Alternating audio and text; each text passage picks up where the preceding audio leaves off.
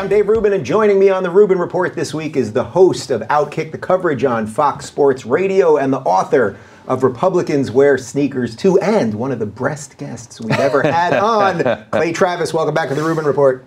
I appreciate it. It's been, we were just talking before we started here, I came in October of 2017, so it's been almost 2 years since we hung out last time, and I got great feedback when I was hanging out with you last time. I appreciate you're going to come on my new podcast as well during this same kind of time frame, and the world may have just gone crazier. You know, we were hoping that maybe the world would go less crazy when we talked back in October of 17, and it seems like things have just continued to spin wildly. That does fit well with my notes because, yes, the world has gotten crazier since then. Yeah, it's been about a year and a half that I've been waiting to say that stupid breast joke, which I've done on Twitter about 1,000 times. Yes. But the thing that kind of put you on the map outside of the sports world, let's just recap that little nonsense, because it does kind of capture sort of everything related to the media and outrage and all that. You dared to say that you like breasts on CNN. And the First Amendment. And I'm still banned by CNN. Like, you think about all the people that they've had on who've done all the crazy things that they have done. Coverage. Yes. I mean, all of Michael Avenatti, who's been on, and now is, he's on hundreds of times, and now he's, under siege with all the different charges against him. But yeah, they banned me for that. For saying the only two things in the world that I can believed in completely: the First Amendment and boobs. And look, it was good for me. The book Republicans Buy Sneakers Too came out, and it did really well, bestseller, and got a lot of attention back in September. I think the paperback's coming out. I know you're working on your own book right now, but I think it galvanized for many people what I think typically happens, which is the absurdity of false outrage and what is and what cannot be said and what should and shouldn't be said. I think a lot of people are, like you and I, just kind of coming around on the idea that so much of, frankly, what goes on in this country today is total bullshit. It's just endless nonsense. Yes. And I'm glad you said something there about what's happened to you since then. Yeah. Because I think a lot of people that care about what you do, that watch this show, that are paying attention to the culture war and all that, they still fear that the mob will destroy them. And what I've been trying to show people, just through my own life, every week that the New York Times calls me alt-right or just the next stupidity, I'm like, if you actually take a breath and don't lose your shit in the middle of it, not only will you survive, you will most likely thrive after, and I think you're an example of that. I think so, and I think you're right. There is this rush to apologize anytime someone criticizes you, even if you're sticking to things that you have long said in your career. My radio show is thriving, nationwide. We went over 300 affiliates, and one of the wild things I think that would surprise people is my show is dominating in a lot of different markets, right? Like, our ratings in Los Angeles are up something like 400% in the past couple of years, right? Our numbers in Kansas City are up insanely. On the East Coast, we have done insanely well. In the South, where I'm from, in Nashville, we continue to do outstanding. The podcast numbers are booming. I started a television show daily on FS1 called Lock It In, which is focused on sports gambling, but we have a lot of fun on there. And I've continued to be as outspoken as I ever have. And what I have seen, I don't know about you, but is people get frustrated because they want to take you down. And when you stick to what you believe in, the benefit is a lot of people have your back. And they may not have your back in the same way publicly that you can, but I am a big, and have long been in law school, I kind of have come to this as I've gotten older, a big believer in the marketplace of ideas. And if we're artificially constraining what people feel comfortable talking about, I think it leads to a lot of the angst that exists in our country today. And so particularly in the world of sports, there are so many guys and girls out there who regularly slide into my DMs and say, I 100% agree with everything that you say, but because of how I'm employed or who employs me, I don't feel comfortable getting out on the battlefield like you do, but keep doing exactly what you're doing. Support for the Rubin Report comes from our friends at Rocket Mortgage by Quicken Loans. Home is so much more than a house. It's your own little slice of heaven. That's why when you find the perfect place for you and your family, getting a mortgage shouldn't get in the way. Imagine how it feels to have an award-winning team by your side through every step of the mortgage process. It's awesome, and it's exactly what you get with Rocket Mortgage by Quicken Loans. Their team of mortgage experts is obsessed with finding a better way, which means that their number one goal is to make the home buying process smoother for you. Quicken Loans has helped millions of Americans achieve their dream of home ownership, and when you're ready to purchase the home of your dreams, they can help you too. Their teams care about getting you home. That's why J.D. Power has ranked Quicken Loans highest in customer satisfaction for primary mortgage origination 9 years in a row and highest in mortgage servicing 5 years in a row. When you work with them, you get more than just a loan because Rocket Mortgage is more than just a lender. Get started online at rocketmortgage.com/Rubin, equal housing lender, licensed in all 50 states, NMLS, consumeraccess.org, number 3030. For J.D. Power award information, visit jdpower.com. Rocket Mortgage by Quicken Loans. Push button, get mortgage. And now back to the show. Does that type of person, though, drive you crazier than the person that doesn't contact you, that just remains quiet? Because it's like, you know, you're not Jesus. You're just a guy doing your thing, right? Like, I'm just a guy doing my thing. And then when I get these messages from often people that are more popular than I am, more famous than I am, have more money than I am, and they're subtly like, yeah, keep doing it. It's like, well, I'm doing what I think is right, but like, you know, why don't you get in this too? Like, get some skin in the game. It's an interesting question. I think what protected me early on was I started my own site, Outkick. And Outkick the Coverage, initially was just writing. Now we do a lot of videos. Now, obviously, it's a lot of audio as well. In fact, we do more video and audio than we do writing almost now. And once I started to produce revenue and realize, and I think you probably have gotten there too, you can take a breath and be like, okay, I'm never going to go hungry, right? I think anybody who tries to get into media, and especially early on, when I left the practice of law, my first question was, oh my God, is my family going to starve to death, right? Am I going to have to abandon my media career to go back to practicing law at some point? And it's hard to get over that, right? Because I still have those worries sometimes. That fear is always in the back of your mind because we live in this cancel culture that somebody wants to believe they're going to cancel you. So I guess I wish that there were more people who wanted to speak out, but if you're employed solely by a major corporation today, I totally understand the fear of, I got kids, you know, I got a mortgage payment. I got my kids' college funds that I'm worried about and everything else.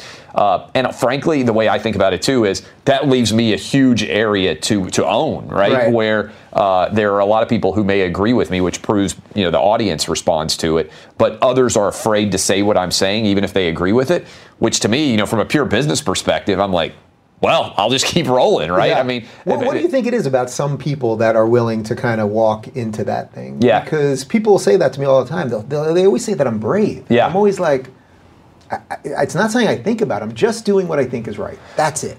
That's a great line, because when I was a kid growing up, my favorite quote was from Davy Crockett. And Davy Crockett's most famous quote, I think still is, although who knows, be sure you're right. He's got some new stuff. Yeah. Be sure you're right and then go ahead. And so by the time I come out with an opinion, I have worked through every permutation of that opinion. You know, like if I give an opinion and somebody immediately responds on Twitter, well, did you think about X, which always happens? Yeah. And in fact, we do on the radio show sometimes, we'll do a segment where I will flip and start arguing the other side. And I think that's the lawyer training in me. But by the time I go out with an opinion, I'm not just shooting off at the lip. Like, I have kind of in my head worked through every different angle of an argument. And once I'm convinced that my opinion is right, I'm comfortable putting it out there. Now, here's the other thing.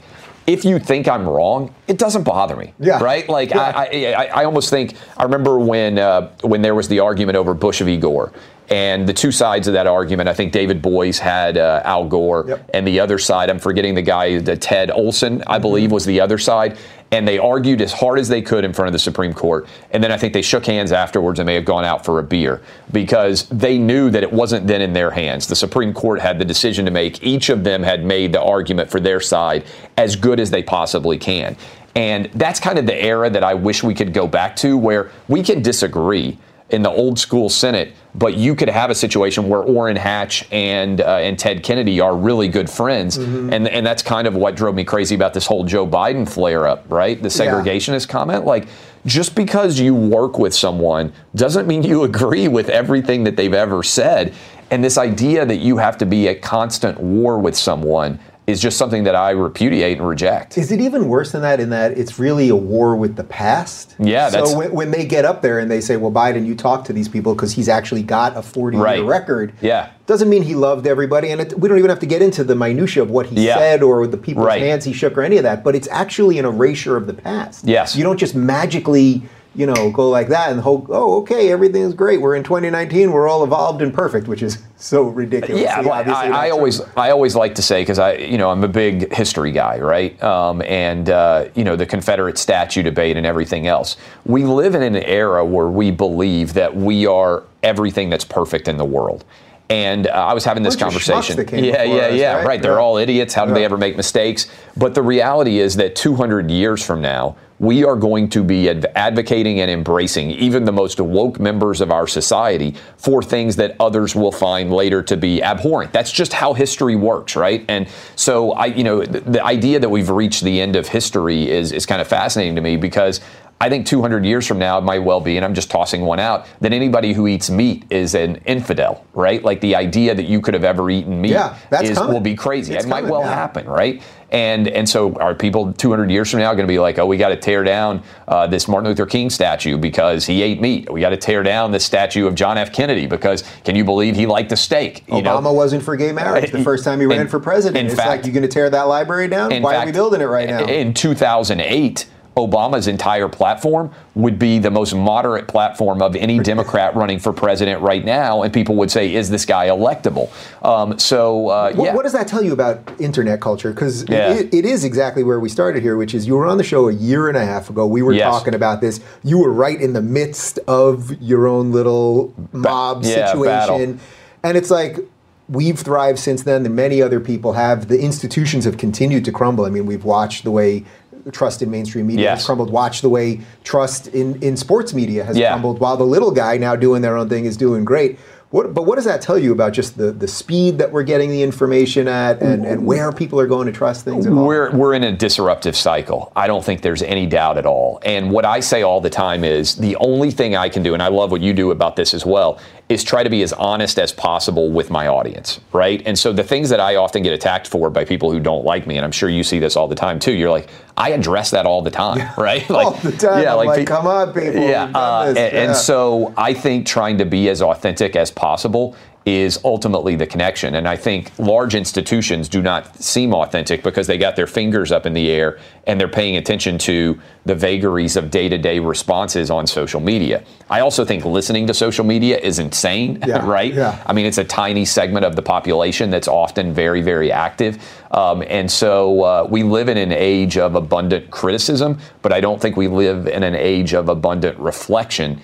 And I think reflection is more important oftentimes than criticism. Is the problem, though, that social media is becoming our only way of reflecting? So because the institutions are crumbling and we don't have the nightly news show or whatever that we can all basically trust, that social media has become the mirror, but now we're all cordoning off into our own mirrors. It would be a good example, like Nancy Pelosi said this thing recently about AOC and Ilhan Omar. It's like, she's like, they're big on Twitter, but they only have 4 votes. But then they all go after her on Twitter and destroy her, and then the media loves that. And it's like, the whole thing is so out of whack with reality. Or it's the new reality, which is just out of whack with sanity. I think in general, there are a lot of people who aren't very confident.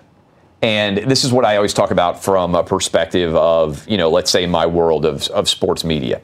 If you are an executive and you have gotten to the point where you are high up in making decisions at a sports network, let's say, I think the idea that you would make a choice on who you think is good based on your 30, 40, 50 years of expertise rising up to that level, and then because when it goes out publicly, a bunch of people on Twitter say, I don't like that guy or whatever, that you would allow that to be a reflection of the real world. I mean, there's a great stat that's out right now that I saw where it's something like 20% of people are on Twitter. Let's use as an example.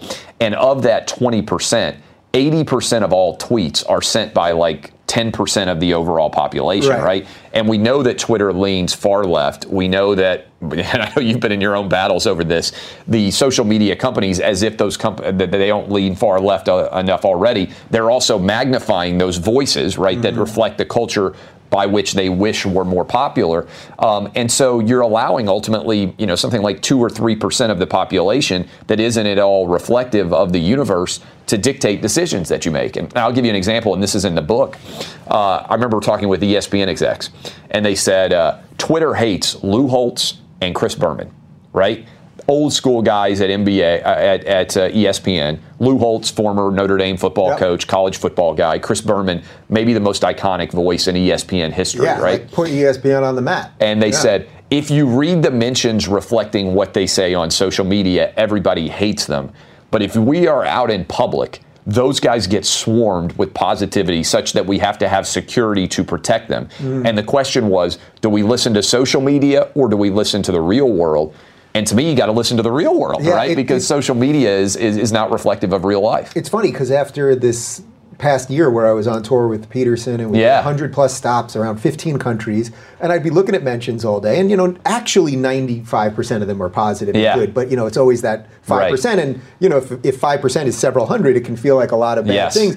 But then I'd meet people on the street and meet people all over the world at airports and restaurants, and everyone's great. Everyone's great. Actually, I was at IKEA this weekend, and a guy kind of gave me side eye, clearly didn't like me. But I was like, that's as bad as it gets. Right. But if you're on social media all day, you feel like, holy shit, the world's coming to an end. What I say is I've never had a person say a bad word to me face to face. I mean, it's wild. And in fact, the opposite of that, people will come up and ask for a picture. People say, if I ever see you, I'm going to punch you, right? Like that's really common on social media. Well, they got to punch you. Exactly. And then what happens is they show up and they want a picture. Or it's even happened a couple times. Like I'll block people, right, on social media if they're sending me obsessive, 20 in a row tweets or something. Because I do try to go through and check every now and then. I don't spend as much time in it as I used to. But when I do that, I've had people come up to me and be like, man, you blocked me. Here's my Twitter handle. I'm a big fan. I'm sorry I was drunk that night and I just got carried away. Can you please unblock me? I've had it a couple times. I mean, and that's always, I think, interesting because, people are just not accurate representations of themselves on social media. And as someone who tries to be as authentic and honest as I possibly can on a day-to-day basis, because I think, one of my buddies said somehow, by being the most reasonable person in sports, you've made a career. And I think that just kind of speaks to the polarity of the universe that we live in now, that just being a guy who's fairly middle of the road seems radical. I know the feeling, brother. I know. Right? You and I have many of the same similar beliefs and kind of Isn't career that funny, though, that so the two of us that come from wildly different places, we're in different spheres, that these worlds have kind of collided. That as we talked about last time, that sports has become ridiculously political, which in many ways is why the institutions are crumbling. And the fact that a guy like you, who mostly cares about sports, you end up talking about a whole bunch of stuff that really is just a sidebar, but that is where the energy is. And saying something like, hey, the U.S. women are great, but I kind of wish Megan Rapinoe had shut up and just gone to the White House, right? Or the U.S. women deserve whatever money they can get in a market-based economy, but the men produce a lot more revenue, and people are like, oh my God, how dare you say that? And I'm like, this is the most rational, reasonable perspective. Or, the NBA shouldn't ban the word owners because it's not racially insensitive, like the owners of the team. Do you own those shoes? Well, and theoretically, although these might be owned by Fox, but they dress me when I'm out here for television. But it's crazy, we're only going to define words by things, and they replaced it with governors, which doesn't even mean the same thing. And by the way, if you're worried about negative racial connotations, there have been a lot more racist governors, in the last 30 or 40 years than there have been racist team owners. If you travel, there's a service and website that you need to know about called Mighty Travels Premium. Mighty Travels Premium discovers extremely cheap flight deals and very cheap 5-star hotels all around the world. They analyze 450,000 airfares and 1 million hotel rates every day, and the result is you save $190 on average for any flight you buy and $80 for any hotel night. You see, there are these mistake fares. These are rates that airfares published by mistake, and Mighty Travels Premium finds them. They find mistake fares, including ones for business and first-class flights. They find hotel mistake rates for under $30 for 5-star hotels. And what's great is the company's AI works tirelessly and in real time to send you deals from your preferred airports.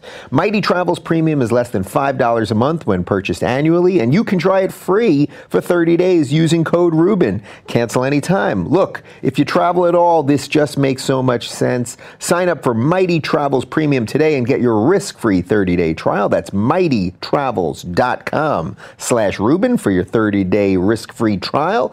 mightytravels.com/Rubin. And now back to the show.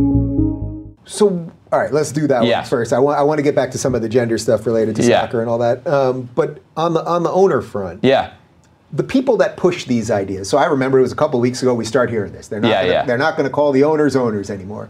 And you see it start spreading across social media, and people start saying this is a good thing, and there's a connotation to slavery and all of those things. And yet every part of you as a functioning person knows this is nonsense. They own a team. They own a business. I own the production company that produces this show. You do not own the people who are here working on you. Like if they decide that they don't want to work for you anymore, they can leave and go work somewhere else. I'm renting them. That's all, right? Like you know it. Logically, you know it. It's obvious. But what I think social justice has done is it's created a situation where even basic words now have become triggers for some other thing. And it's like, do these guys actually think they've done anything good? That's what I'm always trying to figure out. The guys that believe this, okay, we're calling them governors now. Do they walk home and they go, honey, you're not going to believe this. I did something I think it's all motivated by fear. So let's take a step back. Adam Silver is a white guy who runs the NBA, right? Ultimately, he's afraid if he doesn't listen to a few Looney Tune black players and make this decision, that ultimately they could decide, oh, wait, Adam Silver's a white guy who runs the NBA. Yeah, he's like a plantation master, right? Like that's the analogy that they could continue to build out. Why is he making tens of millions of dollars a year when he's primarily making money off the labor of black men in the NBA, right? And so I think what happens is anybody who is managing that worldwide league must be super easy, right? Anybody can do that. Yeah, right, yes. But I think what happens is it's an element of self-preservation. So I don't think Adam Silver, I think if you gave him truth serum and he was sitting here with you right now, he'd say, that's an utterly ludicrous idea. But I think the problem is people in positions of power are so afraid that they're going to end up the target that they go as far left as they possibly can, because that way they can be like, what are you talking about? I'm super woke. Like we replaced the word owners with governors. I'm sensitive to your feelings. And that's a big problem is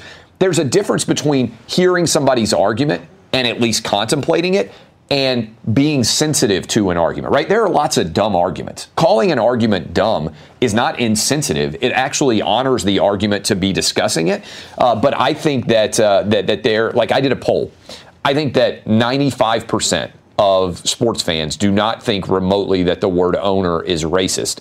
But people like Adam Silver in positions of power are afraid that the platform that a guy like Draymond Green has, who wants to say, by the way, Draymond Green said he was an owner in his Twitter bio. Oh, right. Remember, it's like these guys are not even able to avoid hypocritical behavior for a short segment of time, right? Like Draymond Green says the word owner is offensive, and yet in his own bio, he's an owner. And look, ownership is an aspirable goal in the United States in capitalism, right? You want to own your home. You want to own a business. You want to own your education. Like owning something is a powerful thing for an individual. So, and then you replace it, like you said, with a word that doesn't even mean the same thing. And arguably, so first of all, they are now governors of teams, right? That doesn't make any sense because a governor is primarily an elected official. These guys bought the team. And the failure for somebody like Adam Silver to be like, hey, I heard that argument, but here's the truth. They own the franchise, not the individuals. If people don't want to play in our league, they can go elsewhere and make a living somewhere doing something else. That's a pretty good argument. And he's a reasonable guy, and he's afraid to say the reasonable thing because then he ends up a target. Is the irony, though, that the destructive force that you're talking about actually transcends race? Because so I got you that Adam Silver, he's going, I'm a white guy, so I better offer some penance here. But the simple truth is that most likely one day, even though he's doing a pretty damn good job in terms of economics, he'll be replaced, and he'll be replaced most likely.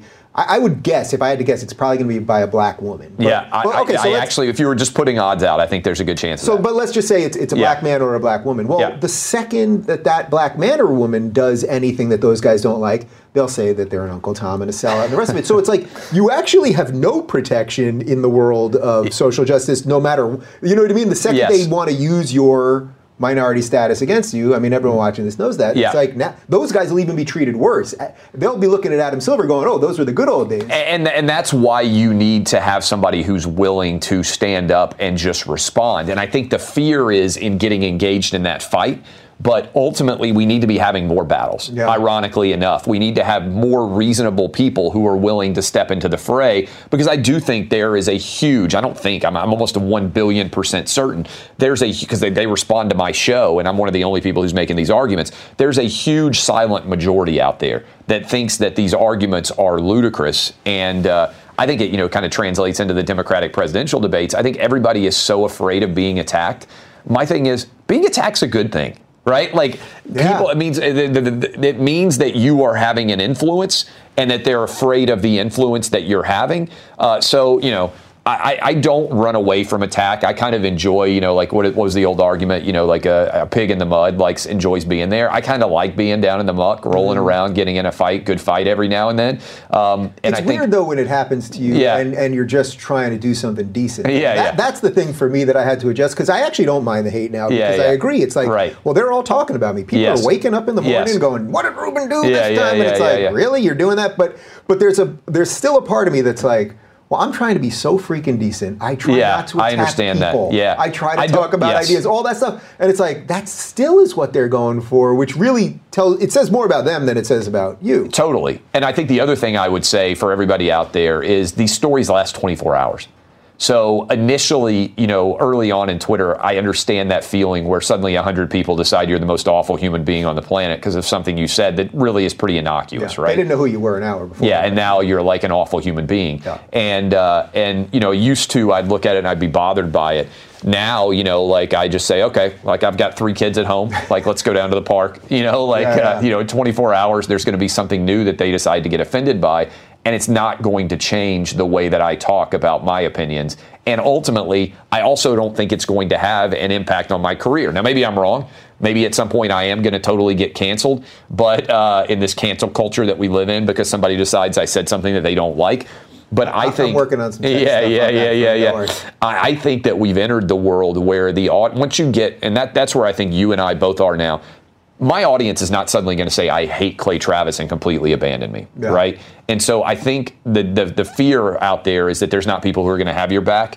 I feel like we've reached the point where we have a lot of people who have our back, and it's just basically a perpetual war. Yeah. God, there's so much there. We could do 5 hours just on unpacking that. all and that. It's important because I sense it, especially at colleges with these young kids that are just afraid to get in the fight a little bit more. Oh, I see that all the time. It's like you're ceding a lot of ground to people that will gladly silence you, Yeah, and that's to me the scariest thing about our culture today is, and I wrote about this the other day, and I certainly wrote in my book, there's a difference between I disagree with you and here's why, and I disagree with you and you shouldn't be allowed to make the argument that you're making, right? The cancel culture to me is really scary in our country because there are a lot of people out there who want to cease the debate in general and just cancel you out of the debate. And that's fundamentally anti-democratic, it's anti-First Amendment, it's anti-American values. And the fact that there's not more people standing up to fight against that and in favor of that, again, I think back to Howard Stern, for instance, who's now evidently gone woke too, right? In many of the ways that he behaves. Is that right? I've heard a little bit, but is he really he's started to go a little bit woke. But I think it's because he fears all the things that he's done in the past, that if he continues in this era, they'll go back and they'll track through all of his different tapes and everything that he said over the years. But I think that, what they found was in his early days, people wanted to silence him, right? Mm-hmm. And what's wild about that is it's a big circle, because it used to be conservative people who were in that position. And now I think conservatives have realized, wait a minute, we need to have a robust battlefield of ideas. And the fact that, that in my life, liberals could be the people on a campus saying, I'm upset because of an idea, or I'm upset like they are in San Francisco right now because of this old mural of George Washington that's on the wall in that school, or I'm upset because of this statue that's out there, or I'm upset because of a word that somebody used, or a phrase, or a sentence, or a paragraph that somebody wrote. It's like, how sensitive have we become as a society? It honestly is, I think, the most scary thing that's going on in the country today. Yeah, there's that great moment in Private Parts in the Howard Stern movie where the executive comes out and he says, the people that love you watch, listen to you for 7 minutes a day. He's like, the people that hate you listen to you for an hour and a half a day. And it's like, Yeah, they listened. They hated him, but they listened. And now that culture is on social media dominating the hate culture. And I remember talking with a politician a while back when I was working in politics, and we were talking about yes-no votes. A lot of times no matter who you are, what political persuasion you have, you'll stand in front of that yes-no question, and you'll be like, it's a really complex, you're like, I don't even know what this means, right? I'm a lawyer, and I'm standing there like, I don't know whether I should be yes-no. And they're like, 30% of people vote no matter what, right? It doesn't matter what the question could be, because you always look at those yes-no ballots, and something never wins like 95-5, right? It's always 70% roughly yes, 70-30 is a wipeout, right, in a voting booth. And there is a certain segment of the population that is titillated by being offended by things, right? Like, that's their thing. The problem is we have allowed those people to be voices that we give way too much legitimacy to, because one, it's a minority of voices, and two, it's not actually reflective of life. There's that Pew study recently that came out that said people hate political correctness, right? Whether you're white, black, brown, Asian, whatever you are, you hate it. And yet we've allowed that culture to predominate. Yeah, we're seeding it basically 8%, a hysterical 8%. Yeah. So then it leads to the question, which is what everyone asks me, and I don't know what the answer is, and I've thought about it a lot, and I can only come up with some things that I wouldn't even want to say. But how horrible does this thing have to get before it implodes? Like, what do you think would actually cause it to lose its energy? So I think that, first of all, there are a lot of people, I think, who have been funny and smart about ridiculing. For instance, the Chicago Cubs, we had the OK sign, right? Yeah. And the Cubs are like, oh my God, this fan is banned from life. Theo Epstein is like, I was literally shivering when I was seeing it. And I don't know about you, but the vast majority of people, like when I was growing up, if you looked down when somebody did that, you got punched in the arm, right? Yeah. I think that is a vast majority of the perspective. Here, for meme purposes. Right. So the argument that is out there that common things which are used by white supremacist groups somehow render them unusable is a so utterly absurd argument, right? Because I'm like, well, white supremacists drive cars, right? White supremacists fly on airplanes. White supremacists shake hands, right? Like, the idea that you're going to identify a symbol with a particular group and try to ban it, to me, proves the hysteria that we're currently living in. Like we saw with Nike saying, oh, Colin Kaepernick's offended by the Betsy freaking Ross flag, right? And so we're not going to allow that shoe to be released. And so I think reasonable people look at this and start to recognize the hysteria. So I had somebody sent me this, but I think it's a funny question. What if white supremacists just went all in on Nike gear? Like, flip the script, right? And they're like, like, every event that we do, we're only going to wear Nike. Does Nike cancel itself? Do they change the name of Nike? Right? Imagine how funny that would be if, like, the next KKK rally, if everybody at the KKK rally, and everybody's like a million people stand around to yell at them. But what if the KKK guys had a sense of humor and irony, which they probably don't, right? Because they're ideologues who are absolutist, which are always the people who are craziest, right? But what if they showed up in all Nike gear and they're like, Nike is now a white supremacist endorsed company. We only wear Nike head to toe, right? Would Nike be like, we're going to ban, like, the way that you follow the logic down its absurd path? And I think that there are. It's almost like you got to smuggle a little logic into their ridiculous system. And that's like.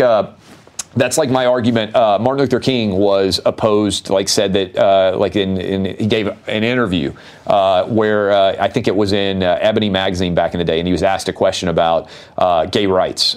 Basically, like, I'm afraid I'm gay. Like, what should I do? He's like, well, it's probably a medical condition. You should go talk to a doctor. And if a political candidate gave that answer today, they would be canceled, right? Yep. Like, particularly if they're a Democrat, God forbid.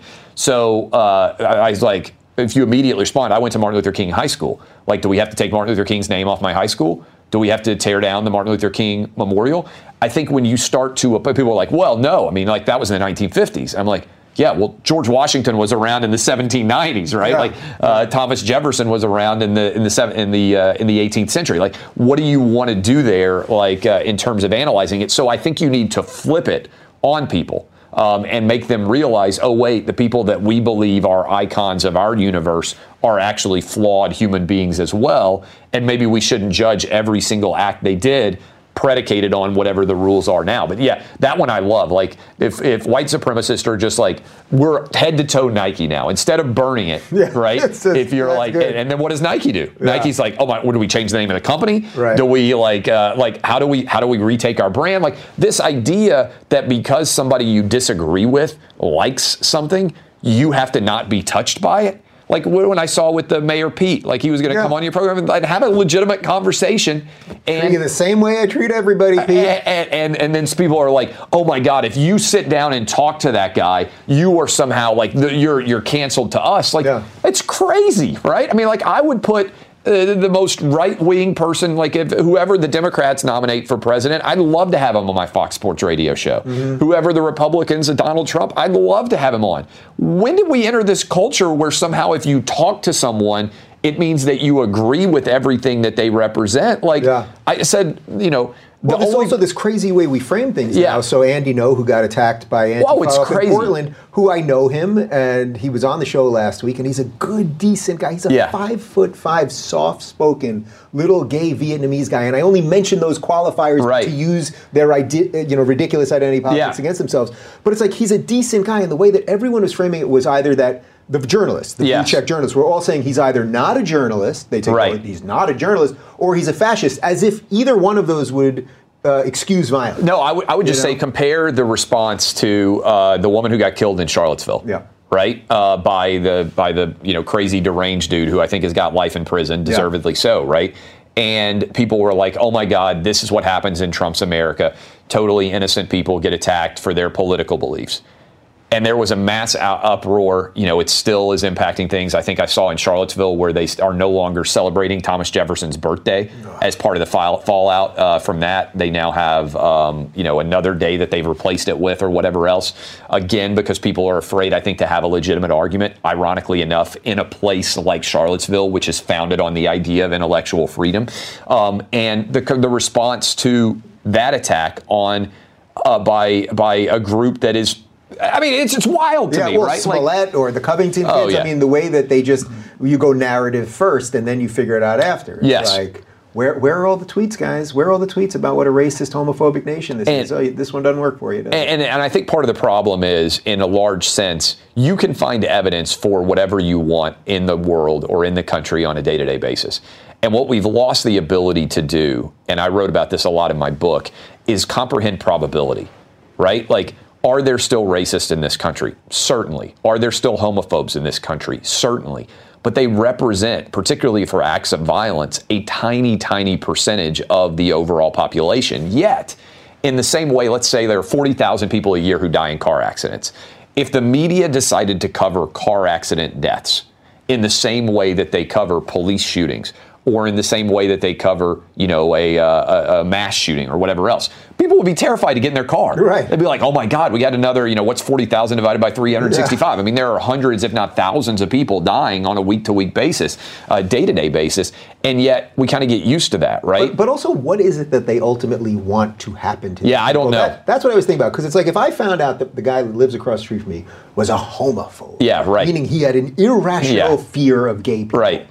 Well, as long as he didn't come to my lawn and stand across my house and lob, Molotov cocktails or whatever, it's like, you want to have an irrational fear of gay people in your own home. You're allowed to do it. Like, would it be worthy of my time or sensible for a greater society for me to picket his house, confront him, try to get him fired or reserve? You think at the end, now I accomplish all those things. Now he has to move, he lost his job, he's destitute, his wife divorced him. You think he's going to be like, I kind of like gay guys. Gay people. I think that speaks to a larger context. A handshake's always more powerful than a fist, right?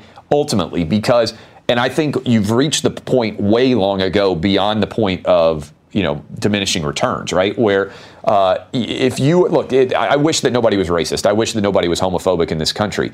But I think in trying to drive it down to zero, first of all, you end up in this strange world where you have to define what is gay homophobia and what is racism. And oftentimes you're coming around nowadays to owner, the word owner, right? Like there is a more demand for racism in this country than there is supply, which is why the Wall Street Journal had a big editorial recently. You mentioned Jussie Smollett.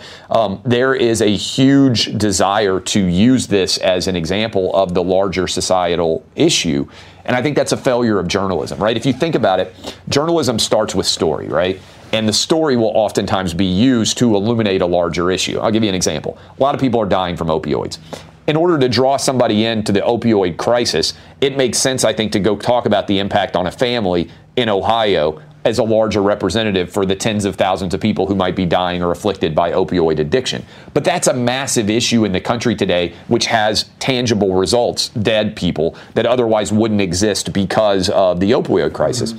If you take something that is not necessarily a major issue today, let's say that Jussie Smollett did happen, it was still a minuscule, number of people that was going to be involved in this attack, and it's not necessarily representative of the larger society. Yet that's the argument that they try to make. Oh, this is a stand-in for something larger.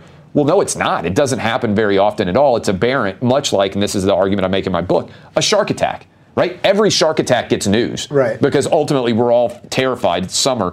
Jaws season is going on. I'm sure when you go in the ocean at some point, when I do too, most influential movie ever made is Jaws, because I think I might get killed by a shark. I had that problem in pools for the first 20 years of my life. That's right. Statistically, it's totally improbable.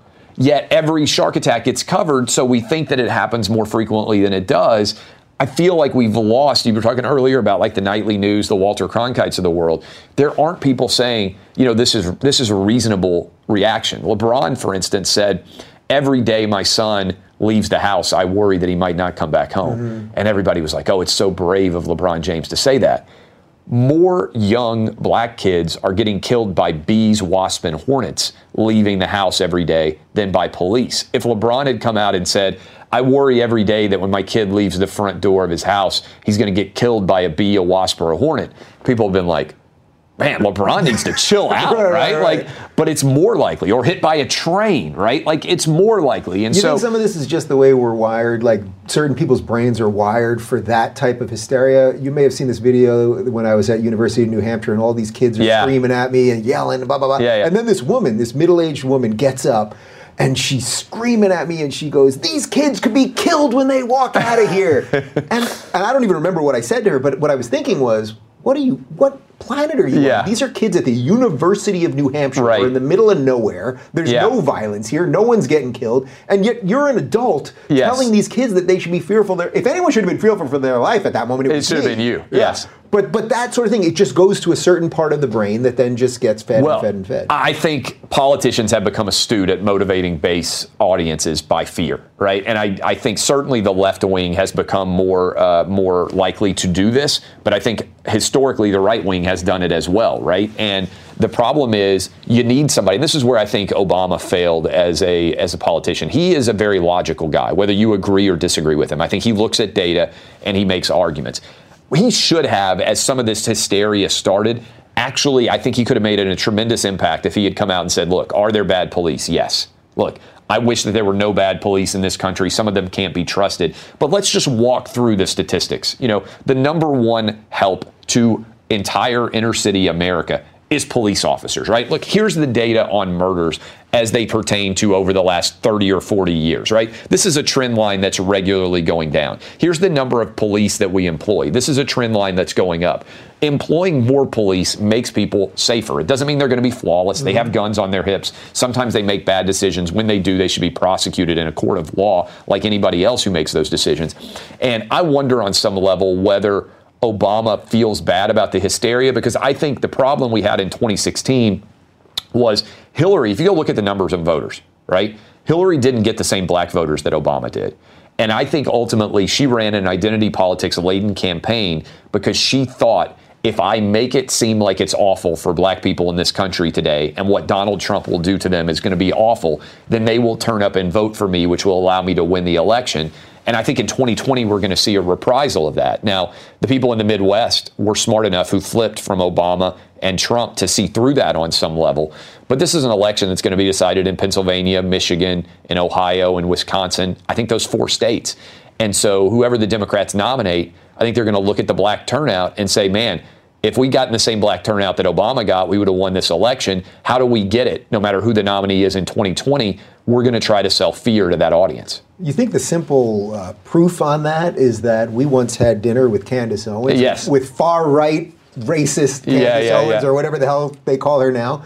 But remember a couple months ago when the reparations talk started bubbling up, and then Elizabeth Warren said, a commission, and then the rest of them started saying, we're going to get into reparations. Yeah. I texted Candace and I said, I think you've done it. I think you caused such a crack in the foundation. In the foundation of that black people have to be Democrats. Yes. That they literally now are saying, what do we got left? Here's cold, hard cash. Yeah. That's all we got left. And the fact that they're making that an issue shows that one person, I mean, it's a through line to what we're talking about here, that one person that stakes out some brave position that they really believe in actually can cause immeasurable change. Because I really do believe it is directly related to what she has done. Yeah, look. And you can criticize her and people get angry that I defend her and blah, blah, blah. No, look. And she's not perfect and I'm not perfect and all that stuff. But I truly believe it is because of what she caused. Yeah, look, I think the foundation of identity politics collapsing is maybe the most important thing that could happen in our country, right? Because I think the idea that you should be able to look at somebody and guess who they're going to vote for is the foundation of our politics today, right? And certainly fear, if it's used to motivate a voter, I think is often bad. Now, look, you can criticize the other side too, right? Nobody's perfect. I think that Republicans in general have overemphasized the danger of terrorism, right? To make people think that they're in more danger than they are. The reality is, and maybe I'm going to get shot as soon as I walk out, and that would certainly be an irony. Could be my homophobic neighbor. Yeah, it could be your homophobic neighbor who thinks I'm gay. Yeah. But the reality is we have never been safer, right? And I think about this a lot as a parent because in my city where I live, Nashville, Tennessee, I try to consciously let my kids take risks, like let them get on their bike, let them ride down the street. We are so suffused, I think, with fear as parents. I think that kind of translates through to our kids who live in this incredibly anxious world where they feel like they're in danger. And I'm like, in the early 80s, we were in much more danger than our kids are today. The fact in the that my 60s, parents let me climb trees in front of the house, I'd be 100 feet in the air. My mom would come in for lunch. I'm like, I don't know how I'm going to get down, but I always got down. Yeah, no helmet. I think about it now. Like I rode the school bus in 4th and 5th grade, got home, got off the school bus, walked all the way, down the street up to my house, a totally empty house, unlocked the door, went inside, stayed there for a couple of hours by myself, right? I mean, and I was 10, right? I mean, and I've got an 11-year-old now, and if we go to the swimming pool in our neighborhood across the street, my wife's like, "Oh my God, do you think we can leave him here for a little while?" I'm like, he's going to be in 6th grade, right? But I think it's just, we have sort of built this cocoon of protectiveness, and that can be good, but not when it's motivated by fear. And I think that's where we are. Total sidebar to this. Yeah. Nashville. So I performed. You might have seen the picture in the green room bathroom over there. Is me at the Ryman, which is incredible. Grand Ole Opry. It was one of the most memorable nights. But what is going on in Nashville that everybody is so freaking happy? I have never seen a happier, nicer. Maybe there's something going on underneath. First of all, that I don't know. Look at the camera, whichever camera. Don't move.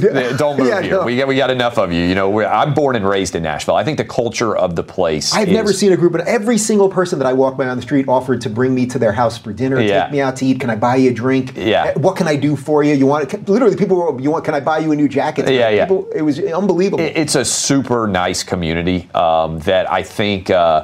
I don't know what exactly it is. I think, one, you get the Southern element. Two, I think the economy has been booming, so people do feel really good about, their overall status in life.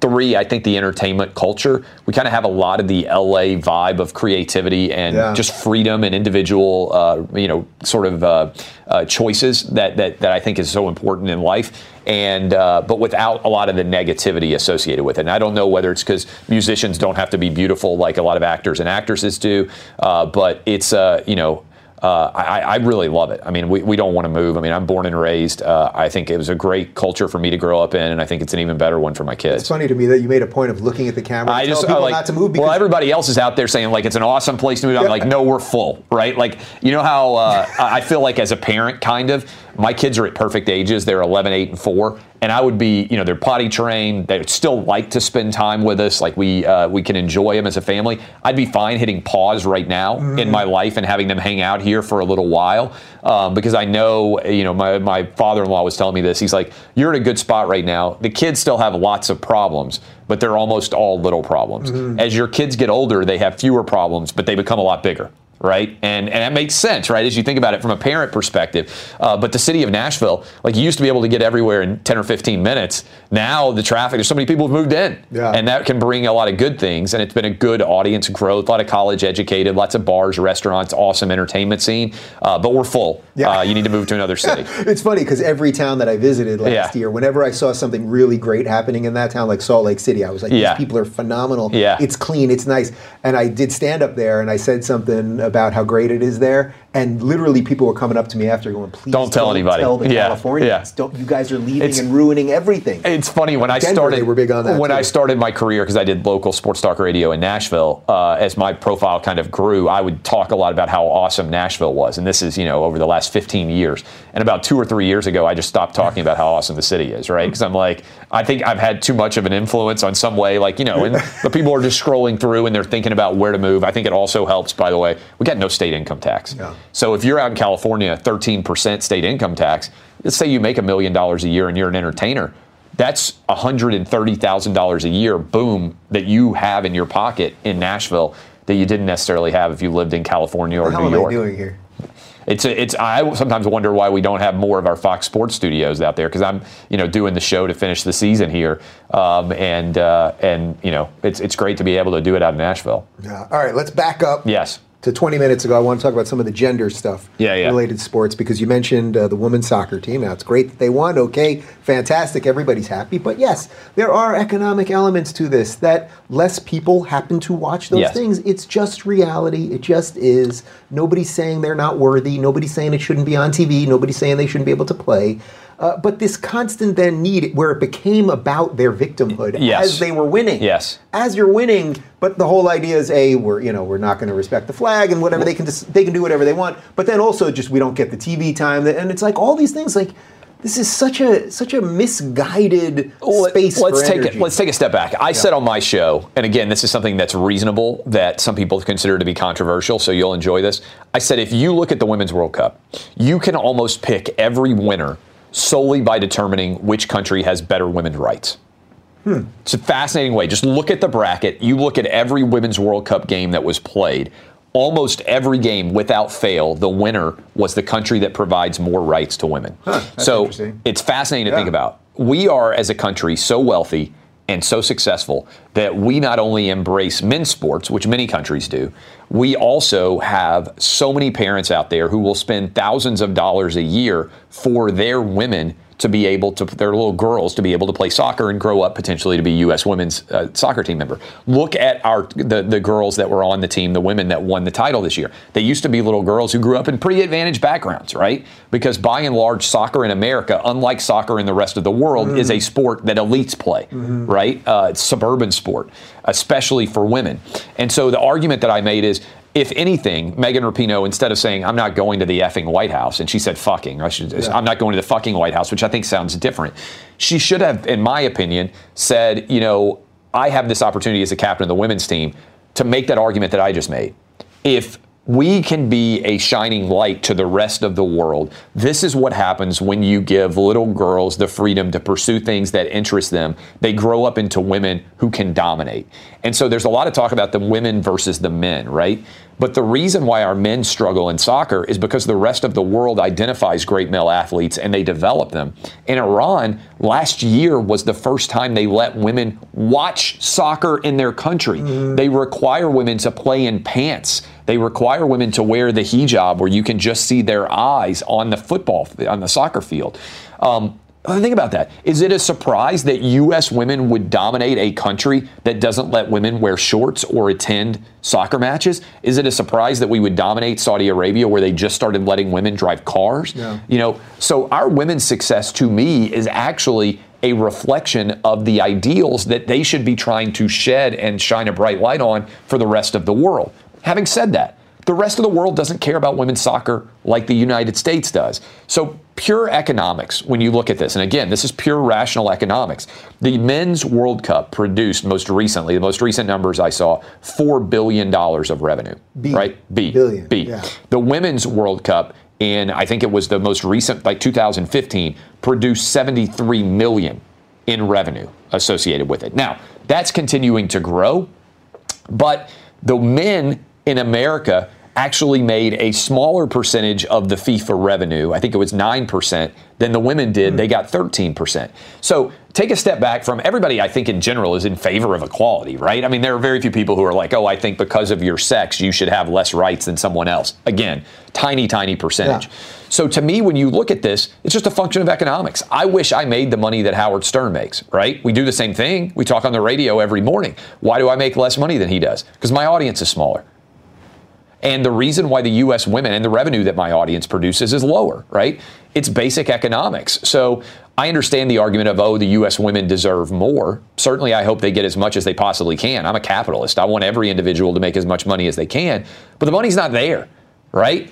And so the reason why the money's not there is because the world, not the United States, the world doesn't value women's soccer as much as they do men's soccer. You think Trump, every time Rapinoe or one of these athletes says they're not going to go to the White House or fuck the White House or whatever, you think he's just like, hallelujah, hallelujah, this is just going to make me more popular? Because to me, it's the ultimate virtue signal. Like, why not, instead of saying that, why not, you honored your country, you won for your country, why not show up at the White House and then do what an adult might do, which when he walks by and shakes all your hands, say, Mr. President, I'd love to have 5 minutes with you after to discuss some of the things that I'm concerned about. Ask for a meeting, which he's shown that he's willing to do. Yeah. Like, this is what's so crazy to this about me. And I don't know about you, but this is what really bothers me in general about the discussion about the White House visit.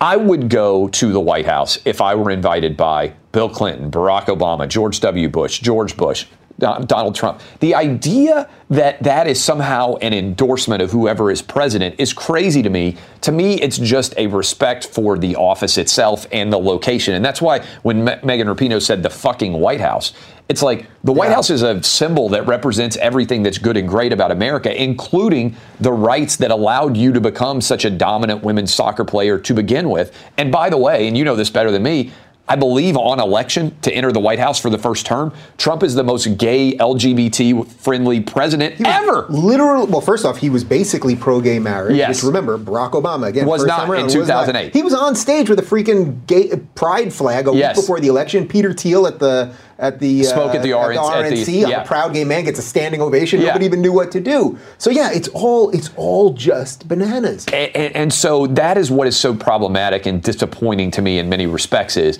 what does she actually disagree with? And that's the question where I think the sports media often does not go the next level. They cover the surface level virtue signaling, right? Okay, the next question for Megan Rapinoe is, okay, what do you specifically disagree with Donald Trump that he has done? Not just like a mean tweet that he sent or something like a tangible decision. And why would you not take the opportunity to sit with the most powerful man in the world and talk to him about it? Because if anything, Trump has proven to actually listen to some of these arguments, right? Like, is the catch-22 though not for you because you can do what you want and you can control the content you're creating, but for ESPN, I get it, they can do it at sort of the base level. But then the more they were to do of that, it's the more that a guy like me, who I don't really care about soccer. I was telling you right before we started, I think that I just now flick through. Like, I see ESPN, and it's so, I used to, even 5 years ago, I would always stop on ESPN, what's going on. And now it's just like I know that whatever is on right now, I could not care less about. I think what would happen is the athletes would get exposed, by and large, because you would find out. But that's not the business ESPN wants to be in, right? But what you would find out is there's no depth to their actual political opinions because they're doing other things full time, right? Like, I think if LeBron James, who is obviously super woke right now, because I think he gets positive feedback on social media and everything else, if you set him down and said, okay, LeBron, like, you called the president a bum, explain why specifically you think the president is a bum and what you would change differently if you were in the White House, you would realize, wait a minute, like, he would just hem and haw and he wouldn't have any answers. Like, you or I or any number of people, and maybe that athlete does have some depth to them. And that's why I've always offered, I offered Colin Kaepernick. I offered LeBron James. I offer Megan Rapinoe. Like, come on my show and actually make your arguments that you believe you have this platform to make. We never see that happen, right? We hear people say, oh, I've got to use my platform. Well, how are you using your platform? To advocate for like an actual change or some sort of detail. I never see that actually happen. It's interesting, your point about how Trump would be happy to take these meetings, because you're right, he does take these meetings all the time, especially with famous people when it's good television ops, right? Yeah. Like Trump sitting with Megan Rapinoe on the other side of the desk in the Oval Office, he'd let all the meetings, like he did with Kanye and Kim Kardashian, right? Like Trump is very cognizant of the amount of attention that he can get. And the more famous a person he meets with, the more attention he's going to get, particularly in the world of sports. Whether it's Jim Brown, whether it's he just announced that the logo, Jerry West, he's bringing in, Tiger Woods. Trump's a sports fan. Right, and I think he enjoys Tom Brady, obviously, all of the talk about the Brady and Belichick relationship and everything else. And so I think he enjoys being able to interact with him as president. And I think he would always have that meeting if you wanted to have that meeting.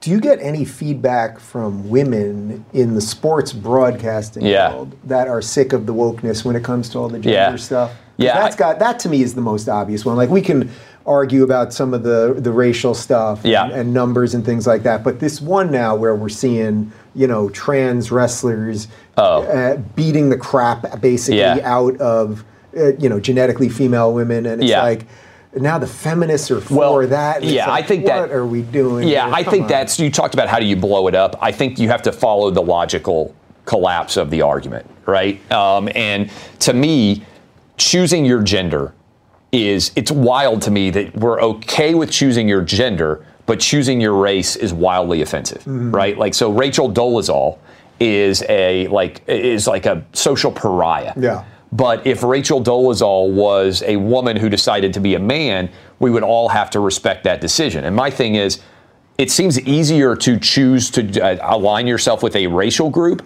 than it does to change your gender, right? But the next step from the world, Soul Man, can you imagine that coming out today? That would be amazing. But to me, the next step that you take that is fascinating here is Caitlyn Jenner is a great example. ESPN gives Caitlyn Jenner an ESPY. What would have happened if in the 1970s, when Caitlyn Jenner is dominating, Bruce Jenner is dominating in the Olympics, he had then decided, I'm going to become a woman and I'm going to come back and I'm going to compete against all the women. He would have dominated even more, right? Like, this is the greatest athlete in the world as a man. If he flips over and becomes a woman, he's going to dominate even more. So this idea that you can choose your gender and that you should then be allowed to compete as that gender, it's like they made a joke movie about this. Do you remember like Juwanna Man?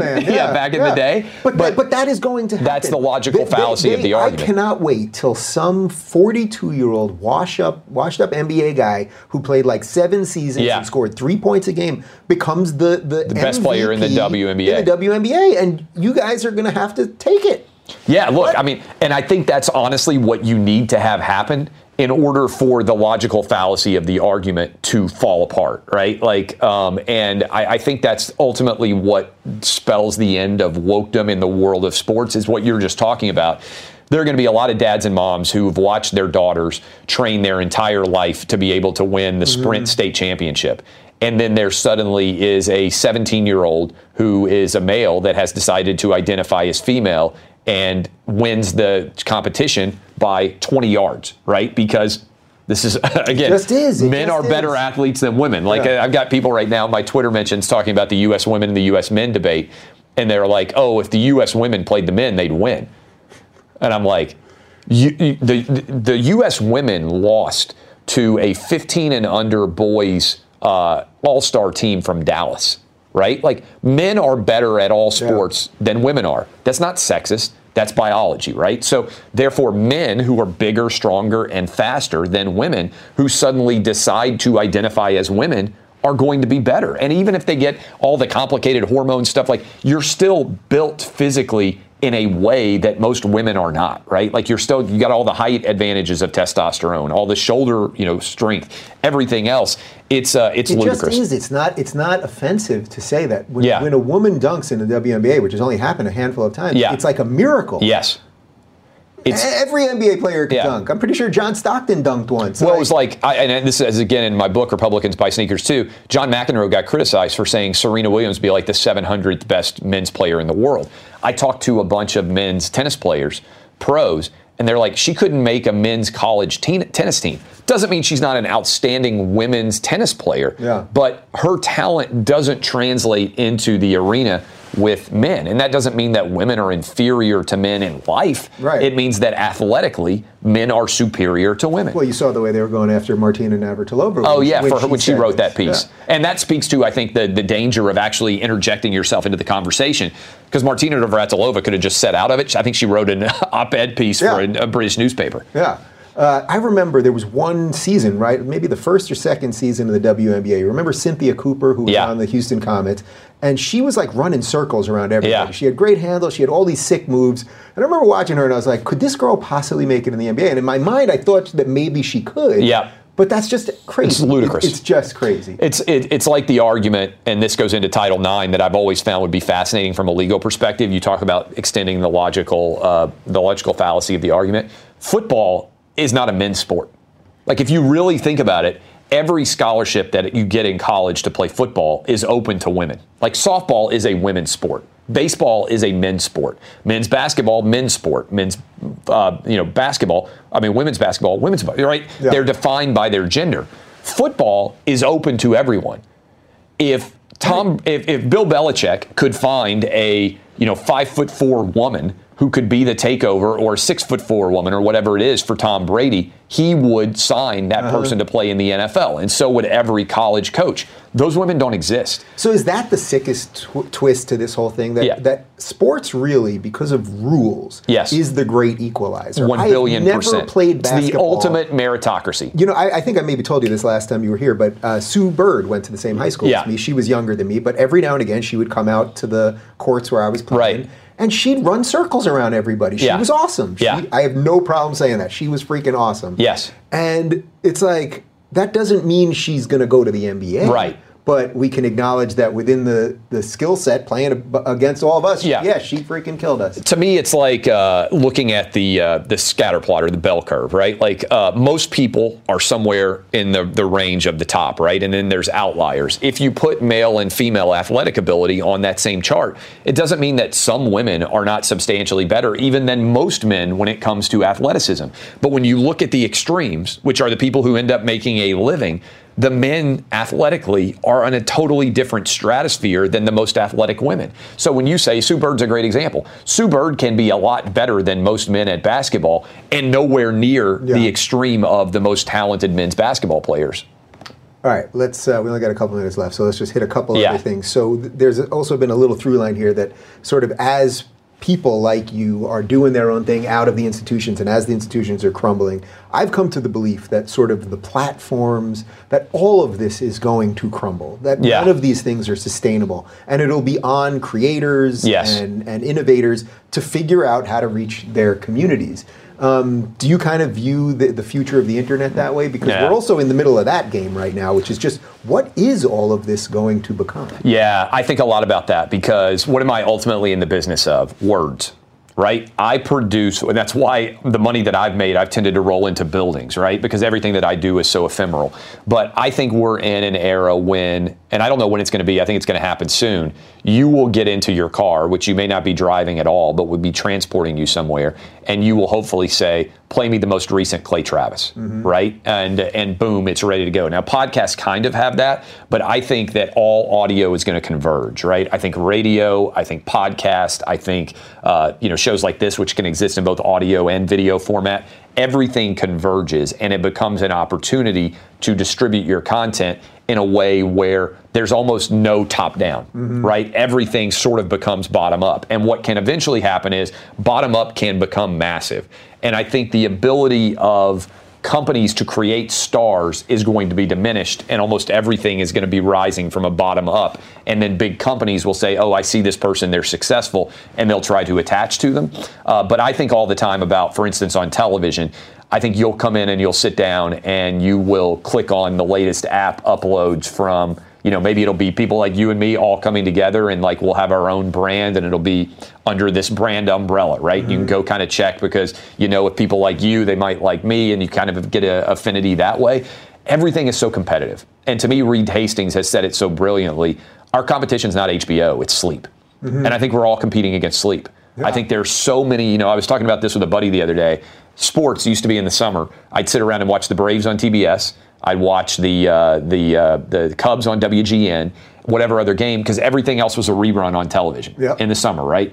Nowadays, I think baseball struggles because Stranger Things 3 is coming out, right? Like my kid's watching Stranger Things right now. Yeah. My oldest is. My 2 younger would be terrified, I think, if they got to watch it.